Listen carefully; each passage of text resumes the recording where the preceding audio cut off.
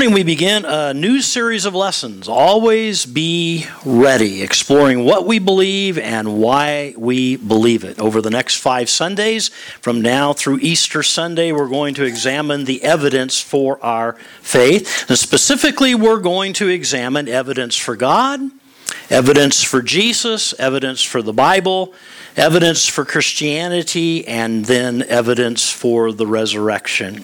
I think it's good for us to share a series of lessons like this every so often for a couple of reasons. First, for the yet to be convinced, that we might provide evidence for what we believe and why we believe it, so that you can choose to put your faith in Jesus Christ personally.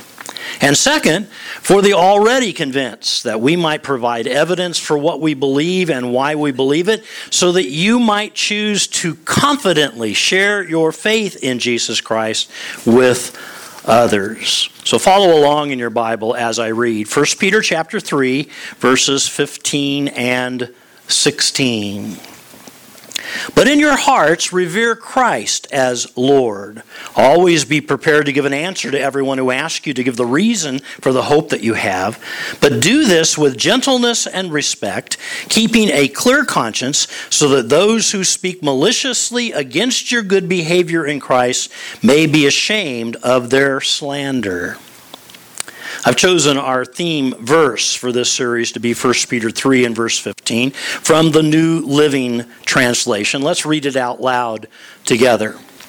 You must worship Christ as Lord of your life. And if someone asks about your hope as a believer, always be ready to explain it. Don't miss those words. Always be ready. Hence the title of this sermon series, Always Be Ready. Simply put, we need to know what we believe and why we believe it, so that when others ask us, we are prepared to explain to them the reasons for our faith. Jude put it this way in verse 3 of his epistle: I felt the necessity to urge you strenuously to defend the faith. I like that. We need to defend the faith. Have you ever served on a jury? Anybody? In our judicial system, jurors are carefully selected and are charged with the responsibility to weigh the evidence presented by both the prosecution and the defense, and then to render a verdict of guilty or not guilty. Right after the prosecution and defense rest, and before the case is turned over to the jury for deliberation, the judge always gives the jury clear instructions. And in those instructions, the judge reminds the jurors that it is their responsibility to sift through the evidence presented at the trial and to reach a decision that is beyond reasonable doubt. Notice the judge does not say beyond all doubt or beyond the shadow of a doubt. Rather, the judge tells the jury that they must be convinced beyond reasonable doubt. To expect a verdict that is beyond any and all doubt is deemed by our judicial system to be unreasonable and unrealistic. Life just doesn't work that way. In our everyday lives, we often make decisions based on high probability. We seldom make decisions based on absolute certainty. For instance, if you board a flight from LA to New York, you have faith that you will arrive safely at your destination. You do not have absolute certainty, but based upon certain facts, you know there's a high probability that the airplane will get you from here to there. There are a lot of things, however, that could disrupt that flight. Mechanical failure on the airplane, a blizzard on the ground in New York City that makes you have to land at another airport. You could be hijacked as you're going across the country. The plane could crash. Except in the case of math and formal logic, pretty much everything in life must be negotiated on the basis of determining probability factors. Seldom do we have the luxury of making decisions based on absolute certainty. I mean, you weren't absolutely certain about your spouse on your wedding day. You aren't absolutely certain that your house is still going to be standing when you get home after today's service. Just ask the victims of the recent fires. You can't be absolutely certain that the lunch that you eat in just a little while won't be laced with food poisoning. Now, as you take your first bite, you'll go. You see, all of us learn to live with a measure of uncertainty, and we grow accustomed to weighing evidence, considering data, and making decisions based upon high probability factors. That's just the way that life works. Now, I say all of this because it's extremely important as we approach this first lesson in this Always Be Ready series today, Evidence for God. It must be understood from the outset that insistence upon absolute proof of the existence of God is an unreasonable and unrealistic request to make. We don't even place that kind of responsibility in the jurors in our country's judicial system. Rather, what is reasonable and realistic is that enough evidence be presented for the existence of God in order to tip the scales of probability where a person can say, I am convinced beyond reasonable doubt that there is, in fact, a God. Or I'm sufficiently compelled by the facts and the evidence, the arguments, to the point where I must be true to my own mind, true to my mental faculties, and conclude that there is, in fact, a God. So with that in mind, let me share with you 6 reasons why I believe that we can be convinced beyond a reasonable doubt of the existence of God. Evidence number 1, cause and effect. Cause and effect. It's often called the cosmological argument, but don't let that big word scare you. Simply comes from 2 words, cosmos, meaning world, and logos, meaning logic or reason. So when you put the 2 together, you end up with the logic or the reason for the world. In other words, who or what is responsible for the existence of the universe and everything that is in it, or who or what is the cause that brought about this effect? There are only 2 possibilities. Let me explain. Hang in there with me on this. Let's draw a circle around everything that exists in the universe. The earth, the galaxies, the plants and animals, the birds and fish, the people, everything that exists.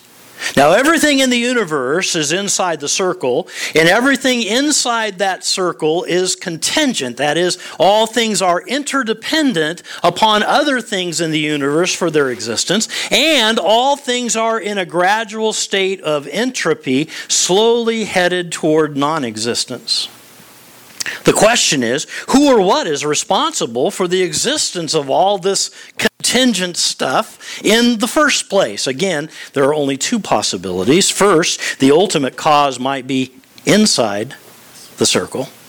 And second, the ultimate cause might be outside the circle. Which possibility makes the most sense? Well, if everything inside the circle is dependent upon other things that are inside the circle, how rational is it to locate the ultimate cause inside the circle? It just doesn't make sense that something that's contingent upon something else for its existence could be responsible for the existence of everything else. I mean, doesn't a thinking person have to conclude that everything inside the circle must find its ultimate cause outside the circle? And by deduction, whatever is outside the circle must be non-contingent, self-caused, self-reliant, and independent, which means that it would be eternal, unlimited, and all-powerful. And doesn't that sound dangerously close to a definition for God? That's why Isaiah cries out in Isaiah chapter 40, "Who else has held the heavens in his hands and measured off the heavens with his ruler? Who else knows the weight of all the earth and weighs the mountains and the hills? How can we describe God? With what can we compare him? Are you so ignorant? Have you never understood? It is God who sits above the circle of the earth." Don't miss that last sentence. It is God who sits above the circle of the earth. You see, God himself is outside the circle. He's the ultimate cause of all that exists inside the circle. It's the only possibility that really makes any sense at all. And over the centuries, thousands of people have wrestled with this cosmological argument for the existence of God. People have dissected it and debated it and lost sleep over it. Why? Because it makes logical, rational sense. Many people have concluded that it's a powerful argument for the existence of an eternal, all-powerful being. Cause and effect. Evidence number 2. Order and design. Order and design. It's often called the teleological argument. Again, don't let that word frighten you. It comes from two words, telos meaning the end or finish, and logos meaning logic or reason. When you put the two together, you have the logic or reason for the end or finish. In other words, who or what is responsible for all the order and design of this universe? How can we explain the intricacies, the complexities, the symmetries, and the incredible coordination of all the objects and the things around us? Philosopher William Paley wrote, "There simply cannot be a design without a designer." Simply put, the teleological argument challenges the theory that everything in this ordered universe came into existence by sheer chance. The so-called Big Bang theory, in essence, says that a chance collision of floating gases out in space set in motion a random series of events that over billions and billions of years finally brought us to the complex state where the universe is today. However, proponents of this theory can never adequately explain where the mysterious floating gases came from in the first place. And many of them are outright embarrassed at the mathematical improbability of a chance collision of floating gases even producing a single molecule, not to mention a process as complex as photosynthesis or the phenomenon as breathtaking as an eagle in flight. The teleological argument says that random chance explanation for the complexity of this world is highly, in fact, so highly unlikely that it's improbable, if not impossible. It says that whenever and wherever there's order and design, reasonably people know that there is someone responsible for that design. By the way, we're running this PowerPoint and all the videos and everything that you see on the screens. We're running that off of my laptop. Let me tell you the story about my laptop. Did you know where that laptop came from? There was an explosion in a steel factory back in Pennsylvania. And when they were digging through the rubble of that explosion, they came across my laptop. There it was, complete, just exactly as it is right now. And I heard about it and I ordered it and I got it. And that's where my laptop came from. You believe that? You'd be more likely to believe if I told you the story that some people at Apple, who are pretty well known and well skilled at this kind of thing, got together, designed this thing, and they put it together piece by piece. And now I have this functional laptop that we're enjoying the benefits of this morning because of the order and the design of those who designed it and built it, right? In his book, Origin of Species, Darwin himself said, "To suppose the eye, with so many parts all working together, could have been formed by natural selection seems, I freely confess, absurd in the highest degree." Now that's one thing that Darwin wrote that I agree with wholeheartedly. Only a creator, a master designer, can explain the design we see in the human eye, or the instinct of a homing pigeon, or the web-spinning ability of a spider, or the miracle of a newborn baby. As has been said by many clear-thinking people, much more faith, quote unquote, is required to attribute the wonders of our world to the chance explosion of floating gases than to accept the existence of an eternal, intelligent, all-powerful designer, God. Let's read Romans 1, verses 19 and 20 out loud together. Would you read this with me? "The truth about God is known to them instinctively. God has put this knowledge in their hearts. Since earliest times, men have seen the earth and sky and all God made and have known of His existence and great eternal power. So they will have no excuse when they stand before God at Judgment Day." Order and design. Evidence number 3, right and wrong. Right and wrong.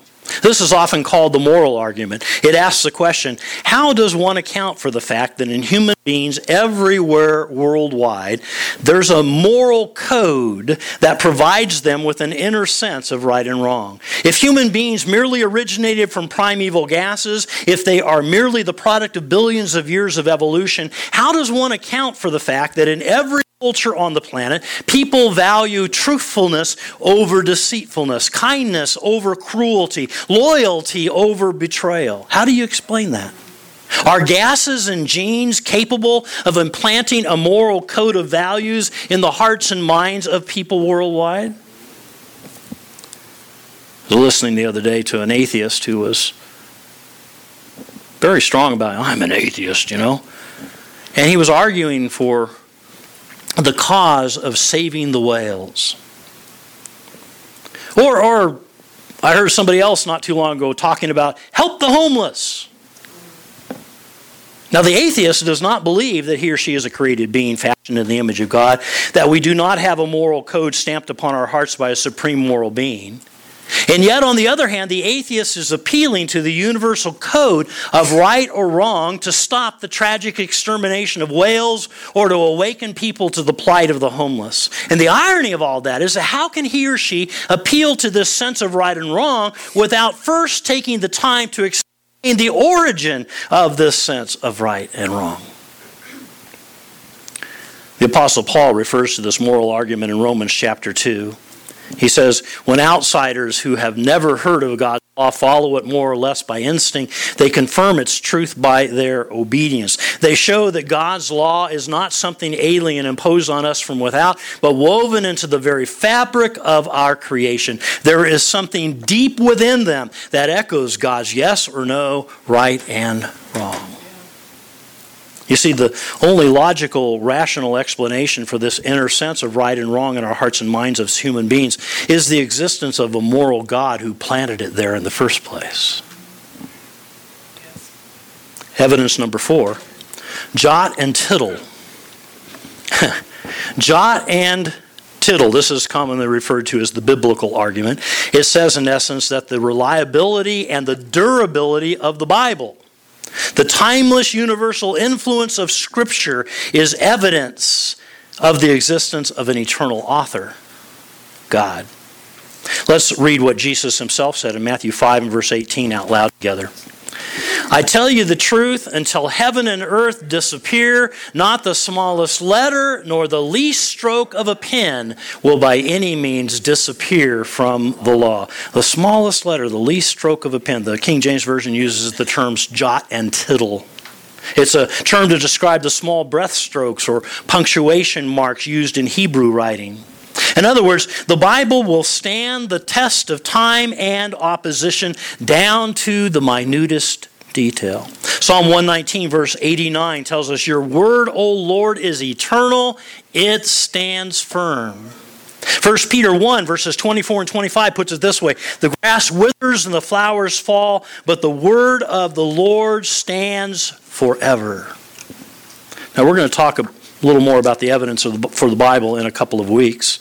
But for today's lesson, let me just point out that the Bible has demonstrated itself to be much more than a mere book. It has the fingerprints of God all over it. It has the DNA of God all through it. With its fulfilled prophecy, historical accuracy, and timeless relevancy, it is obviously not the product of a human being. It must be the product of a divine being. The Apostle Peter wrote in 2 Peter 2 and verse 21, the main thing to keep in mind here is that no scripture is a matter of private opinion. Why? Because it's not concocted in the human heart. It resulted when the Holy Spirit prompted men and women to speak God's word. Here's the bottom line. The existence of the Bible itself points to the existence of God himself. Jot and tittle. Evidence number 5, flesh and bone. Flesh and bone. We could call this the incarnational argument. Simply put, another reason we can know beyond reasonable doubt that God exists is that he lived in flesh and bone among us. The incarnation. God became man in Jesus Christ. John chapter 1 puts it this way. Before anything else existed, there was Christ with God. He has always been alive and is himself God. And Christ became as a human being and lived here on earth among us. Instead of humankind reaching up to God, God reached down to humankind. In his book, The Christian in Philosophy, Casserly writes, "The gospel provides that knowledge of ultimate truth which men have sought through philosophy in vain, inevitably in vain, because it is essential to the very nature of God that he cannot be discovered by searching and probing of human minds, that he can only be known if he first takes the initiative and reveals himself." And that's just what he did. He revealed himself to us in flesh and bone. We'll talk more next Sunday about evidence for Jesus. But for today's lesson, let me just point out that the existence of Jesus himself lends evidence to the existence of God himself. Or in Jesus' own words in John chapter 14, "Whoever has seen me has seen the Father. I am in the Father, and the Father is in me." In essence, this incarnational argument says that God came to this earth and lived among us as a human being. It was as though he was saying to us, "Hello, I'm real. Here I am. Believe in me." Flesh and bone. Evidence number 6. Observation and experience. Observation and experience. This is commonly referred to as the empirical argument. Another big word I know, once again, it's a compound word, en meaning in and pyra meaning trial. You put the two together, it simply means in trial or experience. In other words, this argument for the existence of God is from the personal observation and experience of God in one's own life. And although this argument is not conclusive in and of itself, philosopher William Alston wrote, "Christian experiences such as feeling the presence of God or receiving a sense of guidance from God or feeling strengthened by God, all of that combines to make us even more confident in our belief once we come to that conclusion." Ron Nash goes as far as to say religious experiences must be taken very seriously as evidence for the existence of God, providing that the person making the experiential claim is widely known to be a trustworthy person.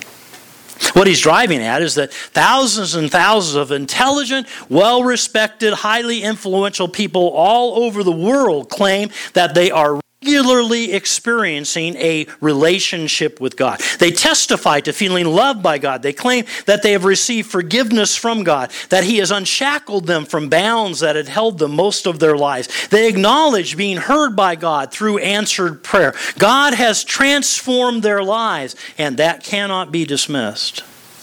That's not to say that an occasionally highly delusional person doesn't manufacture religious experience for a variety of reasons, but that should not discount the testimony of someone with integrity who regularly bears witness to an experience of God in his or her life. Christians all over the world would gladly take polygraph tests to prove the reality of those unforgettable moments when God makes himself known through experience. I mean, how should we account for all those claims? Are hundreds of millions of people hallucinating? Are they lying? Are they part of a well-organized conspiracy? Hardly. They simply know from personal experience that God exists, and they are glad to testify about it. Look at David's personal testimony in Psalm chapter 40. He says, "He lifted me out of the pit of despair, out from the bog and mire, and set my feet on a hard, firm path, and steadied me as I walked along. He has given me a new song to sing of praises to our God. Now many will hear of the glorious things he did for me, and stand in awe before the Lord, and put their trust in him." This empirical argument simply says, when you've considered the cosmological, teleological, moral, biblical, and incarnational arguments for the existence of God, tack onto the end of those arguments the fact that millions of credible people all over the world are claiming to have a personal, daily relationship with God. And that just affirms the other evidence. Observation and experience. Always be ready. This morning we've taken a look at evidence for God. 6 reasons that we can know beyond reasonable doubt that there is a God. First, cause and effect, the cosmological argument. Who or what is the ultimate cause of the contingent things inside the circle of the universe? Second, order and design, the teleological argument. Who or what is responsible for the complex order and design of this universe? Third, right and wrong, the moral argument. Why is there a universal sense of right and wrong in people? Fourth, jot and tittle, the biblical argument. Who or what is behind the timeless influence of the Bible? Fifth, flesh and bone, the incarnational argument. What does the incarnation of Jesus Christ tell us about God? And sixth, observation and experience, the empirical argument. How is it that millions of people claim to experience God on a daily basis?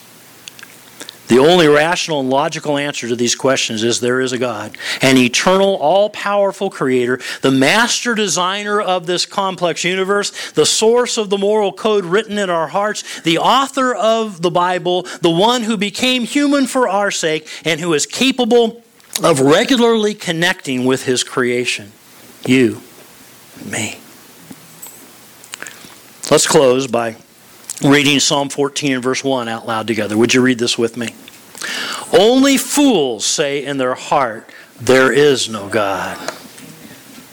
Let's pray. God, thank you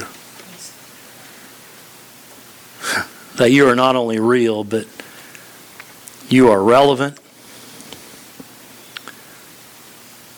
that you are involved intimately in the details of our everyday lives.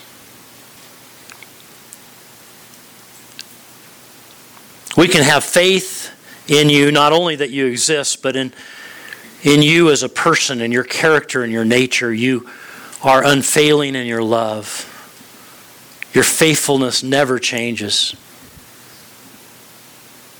You are God, and there is no other beside you. And oh God, would we now place our faith wholly and completely and without hesitation and without compromise in you and in you alone. I would pray for anyone who might be listening to this message right now who does not know you personally. That God, you would draw them to yourself, that you would love them and woo them, that their eyes would be open to know you. Thank you that you even make that possible through your Son, Jesus Christ, and what he did for us. And we pray it in his mighty and matchless name. And everyone said, amen.